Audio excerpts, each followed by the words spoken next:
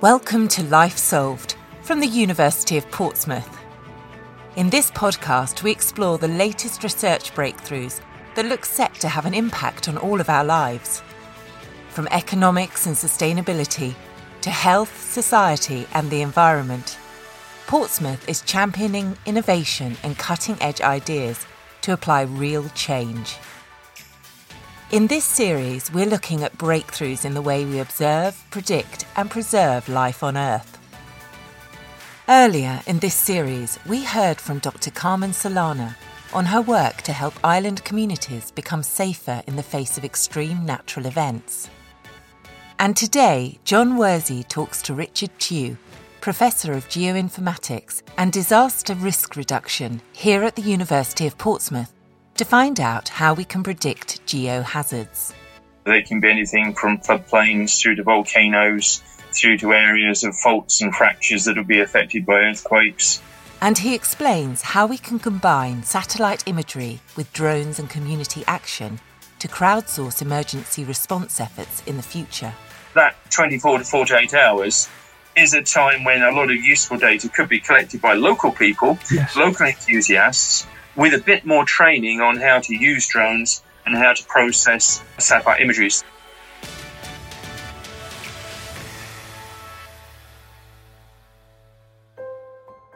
Nature is always in motion, but disasters happen when people are present in major natural events, referred to as vulnerable features. There was a huge earthquake in the Mojave Desert back in the 1990s, the biggest that California had ever had. But it was in the middle of a desert and nobody lived there, so it wasn't a disaster. It was just a major earthquake. Richard was frustrated that courses catered for predicting disasters and crises, but there was little education in how to avert them. There were plenty of courses that showed you how to assess hazards and map them, but very few of them then went the next stage in terms of communicating that to the people that would be affected by them, and therefore the people who could do something to reduce the risk of disaster. That's the reason Richard set up one to address that here at Portsmouth. But not content with addressing disaster responses in education, Richard is also passionate about utilising freely available data for the benefit of lower income countries, particularly those at risk from extreme weather events or geological hazards. And he says there's a way of getting around the cost barriers that hinder sustainable development with the emergence of high-quality open-source software for interpreting freely available data. Combining ever more widely available technology with highly detailed space satellite data means more people around the world have access to sophisticated information. The first step in disaster prevention. If you look at the likes of OpenStreetMap, that started off, I think, in Oxford, and I think it was students, way back over 10 years ago, who were a bit fed up with paying a lot of money to access Ordnance Survey map data online. So they realised there was some aerial photography that was available for free that they could then make their own maps from, drawing on top of that. So they produced a standardised system called OpenStreetMap. That got bigger and bigger and was then used around Europe, not just Oxford. And just before the Haiti earthquake, they kind of perfected the way they did the mapping.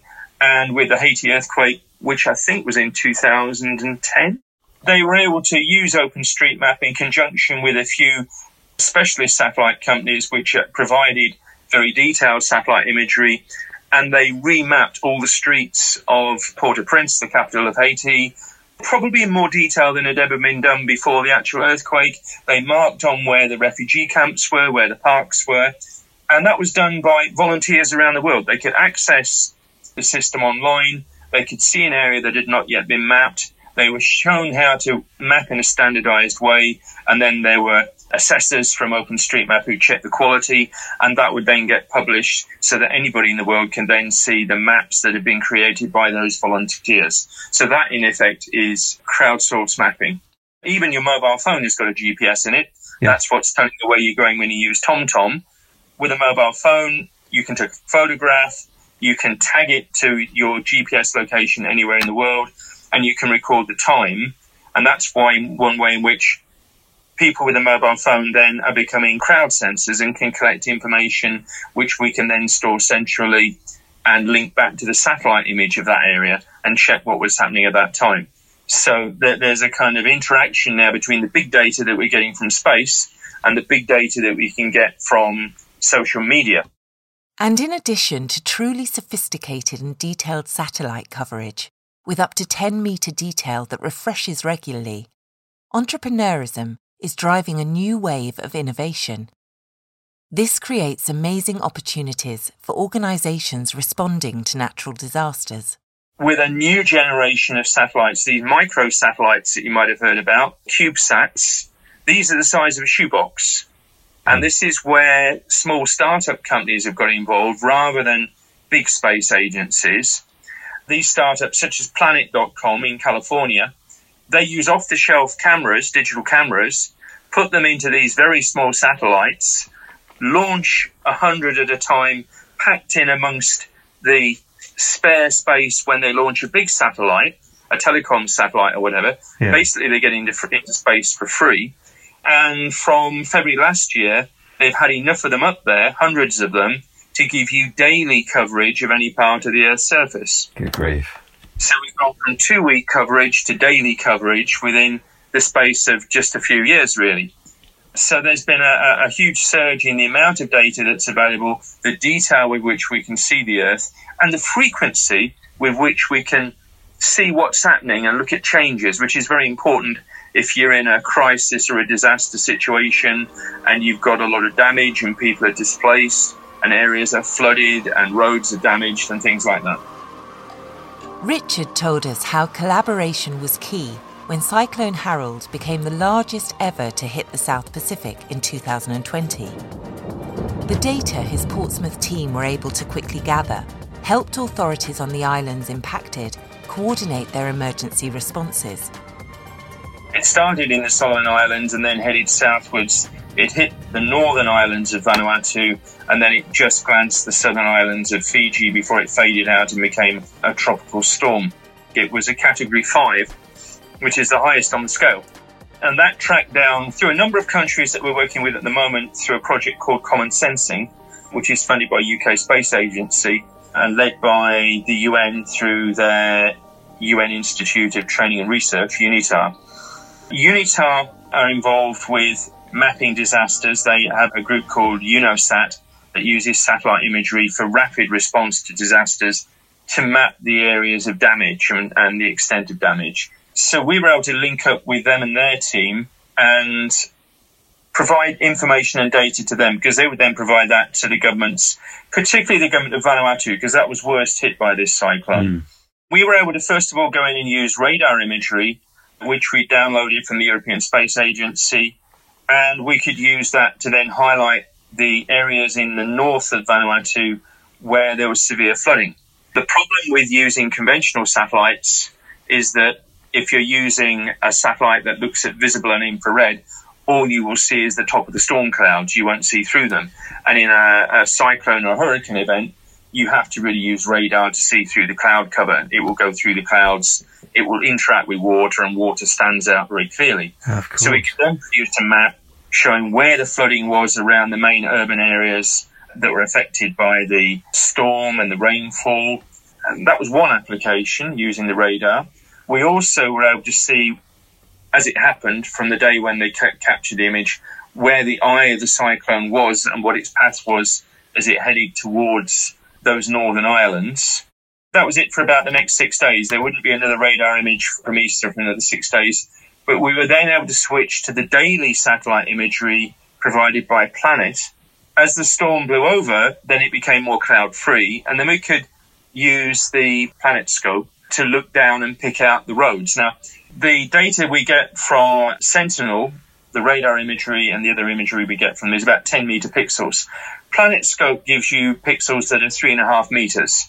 So you're seeing things in a lot more detail. Yeah. You can pick out individual buildings and you can pick out vehicles on roads and stuff like that. And that is not great for mapping detailed damage to buildings, but is just right for district scale mapping, because we could then follow the roads on all these islands, get to the point where there should be a bridge, see the bridge have been destroyed, note the location of that bridge. We could follow the road and see where the road was then buried under a landslide. There was a big scar in the rainforest where you only saw earth now, and the landslide had slid down and then closed the road. We could mark that point as well.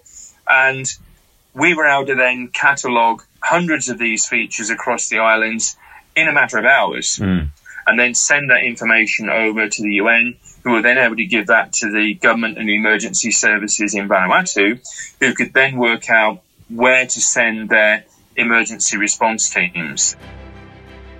Even after the rapid response, further analysis of data is fundamental to supporting insurance claims and verifying the facts. Mapping every impacted building, roof by roof, to measure a human impact is an essential part of the UN's post-disaster work. Richard explained how the Portsmouth team's analysis also helped feed into a report for how to rebuild after another Category 5 hurricane hit Dominica in 2017. The actual eye of the hurricane, when it hit in September 2017, was bigger than the entire island of Dominica. Okay. It was totally enveloped by this hurricane. It was a direct hit. 90% devastation across the island. We went in there and used drones to map that, and we worked with local volunteers, enthusiasts for drone flying, and with the Dominica Red Cross, and with their Office of Disaster Management. And our main role was to record, okay, where was most of the damage? Where were most of the fatalities? What happened there? What's the situation? What's the setting that you've got in terms of the different hazards? Dominica is very mountainous, so you've got about 9 volcanoes running down the centre of the island, which are slightly active. There are hot springs and things like that rather than actual eruptions and lava flows. But that means most of the people are limited to the coast and along the main rivers. Yeah. So where the rivers meet the coast is where most of the people live. Unfortunately, in a hurricane, that's a very dangerous setting because you've got a lot of rainfall coming off very steep slopes, arriving down the narrow valleys at the coast. And at the same time, you've very often got a storm surge coming in driven by the hurricane off the sea. So most of the fatalities were in those areas. So by taking the drone imagery of these sites, we were able to get centimetre detail of the buildings and the bridges and the roads in those areas. We were lucky in that some of our research associates had been filming earlier that year before the hurricane, so we could then do a before and after comparison of the detail of those areas and see where most of the erosion had been, where the deposition had been, and begin to better understand what the processes were that destroyed whole buildings, reinforced concrete buildings, bridges and things like that, and then give guidelines on how Dominica could be reconstructed along what we call Build Back Better guidelines. Drone volunteers create another opportunity to crowdsource essential data. Richard refers to these local drone-owning enthusiasts as Emergency Management UAV teams. The UAV stands for Unmanned Aerial Vehicle. He began to notice how many people who may own these for commercial or hobby purposes could provide essential rapid response insight into their areas post-disaster. Those people who are on the ground, they were within hours of the hurricane passing. They were up with their drones collecting imagery of the damage around their village. A lot of them got onto motorbikes and mopeds and went along the roads. They could get between the fallen trees that way and gave us the first real detailed footage of the damage. It took another 48 hours before the international airways were cleared and we could get international teams in to carry out their surveys. So we've seen that 24 to 48 hours is a time when a lot of useful data could be collected by local people. And everything Richard and the team learn from these response situations better informs future efforts. A lot of what we do overseas is also then applied on the courses that we run at Portsmouth and with local organisations, government organisations and NGOs so that they can perfect their responses should they be then deployed overseas in response to an international disaster. In fact, the annual simulation response exercises run by the team are some of the largest in the world. These are referred to as SIMEX and involve an incredible collaboration to role-play events and better test out procedures, protocols and train staff in the field. This massive collaboration means organisations can be better ready to work together in a real-world disaster situation. At one point we had over 2,000 players playing role-playing, and 60 organisations, both UK and international. It has DFID coming along, Department for International Development. They test out the emergency medical team, the EMT, and their field hospital, which is about the size of a football pitch. They spend about a day or two setting that up in the field next to Fort Widley on top of Portsdown Hill. And that's an opportunity then for the various doctors who would be deploying, let's say, for an Ebola outbreak with a field hospital. They can practice before they deploy in all the procedures and test the equipment and make sure everything's running okay. So they test that out. We get the UN coming in because they have a United Nations disaster assessment and coordination group that go out on the first plane out to a disaster area. They'll come over and they'll then train up their staff on how to respond to the different scenarios that we have. And there are some EU responders as well for their emergency response. And then it goes right the way down to Hampshire Fire and Rescue. They'll test their international search and rescue methodologies and procedures. That's partly because they're one of the half a dozen UK fire and rescue services that have an international capability, and the government would then send out to an earthquake in whichever country it might be. What's more, during the coronavirus pandemic, it was possible to do the whole CIMEX process virtually. A true testament to the power technology now has to connect international organisations for good. Richard and his team are now working on the Common Sensing project to use satellite imagery to improve the adaptability of developing island nations to respond to climate events, hazards and changes. It's hoped that their learnings will contribute to a wider piece of work helping these nations develop. The University of Portsmouth is the only UK university to be involved because of our expertise in using satellite remote sensing for disaster risk reduction in low-income countries. Satellite imaging analysis of environments also allows the team to explore and monitor places that are either too dangerous or too inaccessible for researchers to visit on the ground. That's how he came to help Colombian authorities manage illegal gold mining in sensitive environments. It's more to do with an eco-disaster that's occurring out in South America in Colombia. And this takes me full circle from my initial PhD work in the diamond fields of Sierra Leone to the gold mining areas of the jungles of Colombia.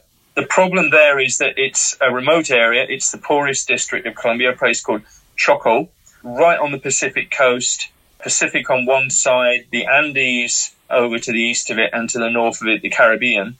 It's an incredibly rich area for biodiversity. It's richer in biodiversity per square kilometre than the Amazon would be, because you've got such a tremendous range of different environments. Unfortunately, or fortunately, depending on how you look at it, it's very rich in gold. And with the drugs barons in Colombia and with the civil war that they had until recently, which is rumbling on in some areas, that's wide open then for illegal gangs to get in, often linked to drugs companies, or linked to right-wing paramilitary groups, or linked to the left-wing guerrillas that remain. They're exploiting then the gold resources. They're using dredges to dredge up gold-bearing gravel from rivers, and they've totally destroyed the rivers. And another problem is it's rainforest, it's cloud forest. You can't easily see through the cloud to see what's happening. Right. So that's where we then use the radar satellite remote sensing to give us weekly monitoring of where the deforestation is occurring on the ground, even where the dredges are, because they're made of metal mostly, and that stands out a bit like a sore thumb on the radar images. So we can say how many dredges per square kilometre, where they've been working to the nearest few tens of metres, what week they were working there, where they moved to next, and so on, which is giving evidence to the various NGO groups who are campaigning for the rights of the local people, who are invariably very poorly represented in the parliament and in the national system. They're the forgotten people in the remote areas. And recently that has led to the government stepping in as a result of our showing how The rates of mining have increased over the last year or so, partly to do with COVID, and they've started to increase their policing of this area and cut back on this illegal gold mining, which is costing the government of Colombia tens of millions of pounds every few months or so. What's so interesting is that there's this real through line in all of your work, as diverse as it is, that it's sort of about protecting. As much of it is responsive to threats and to crises and disasters. It's all sort of actually about future-proofing in a way, isn't it? It's future-proofing communities and future-proofing infrastructure, so that you're protecting people from nature, you're protecting people from people, you're protecting nature from people as well. You can also then use those maps with the local community to say, okay, away from the river, you've got the forest and you've got the fields around you. You can then have a map then to plan better how your community develops, how you can use agriculture or fish farming, use of forest products and so on. You've got maps then you can use to plan your own community's development. Yeah. So that's one aspect of it. Another aspect then is to say, well, there are actual hazards here, which is what we tended to do with the Common Sensing Project and with Dominica, and say, look, these are the really hazardous areas. These are exposed to these hazards. These are the locations to avoid for your new school building or for your new community centre. That's a preventative mode. Raising awareness, training people and avoiding hazards all contribute to the bigger goals of sustainable development. It's amazing to observe the pace at which technology is evolving, and Richard thinks the capabilities of satellites and community action will continue to accelerate in the coming years. All of that adds up to amazing response, data and analysis to better protect and preserve human life. We'll hear more about using geological satellite data to avoid hazards in our next episode with Malcolm Whitworth. So landslides can hit vehicles. It's quite unusual, but if they do, there is the risk of death from that, if it's a big landslide. And you can find more episodes of Life Solved on this podcast feed and explore other world-changing research from the University of Portsmouth. Just follow us on your favourite podcast app and check out our website port.ac.uk.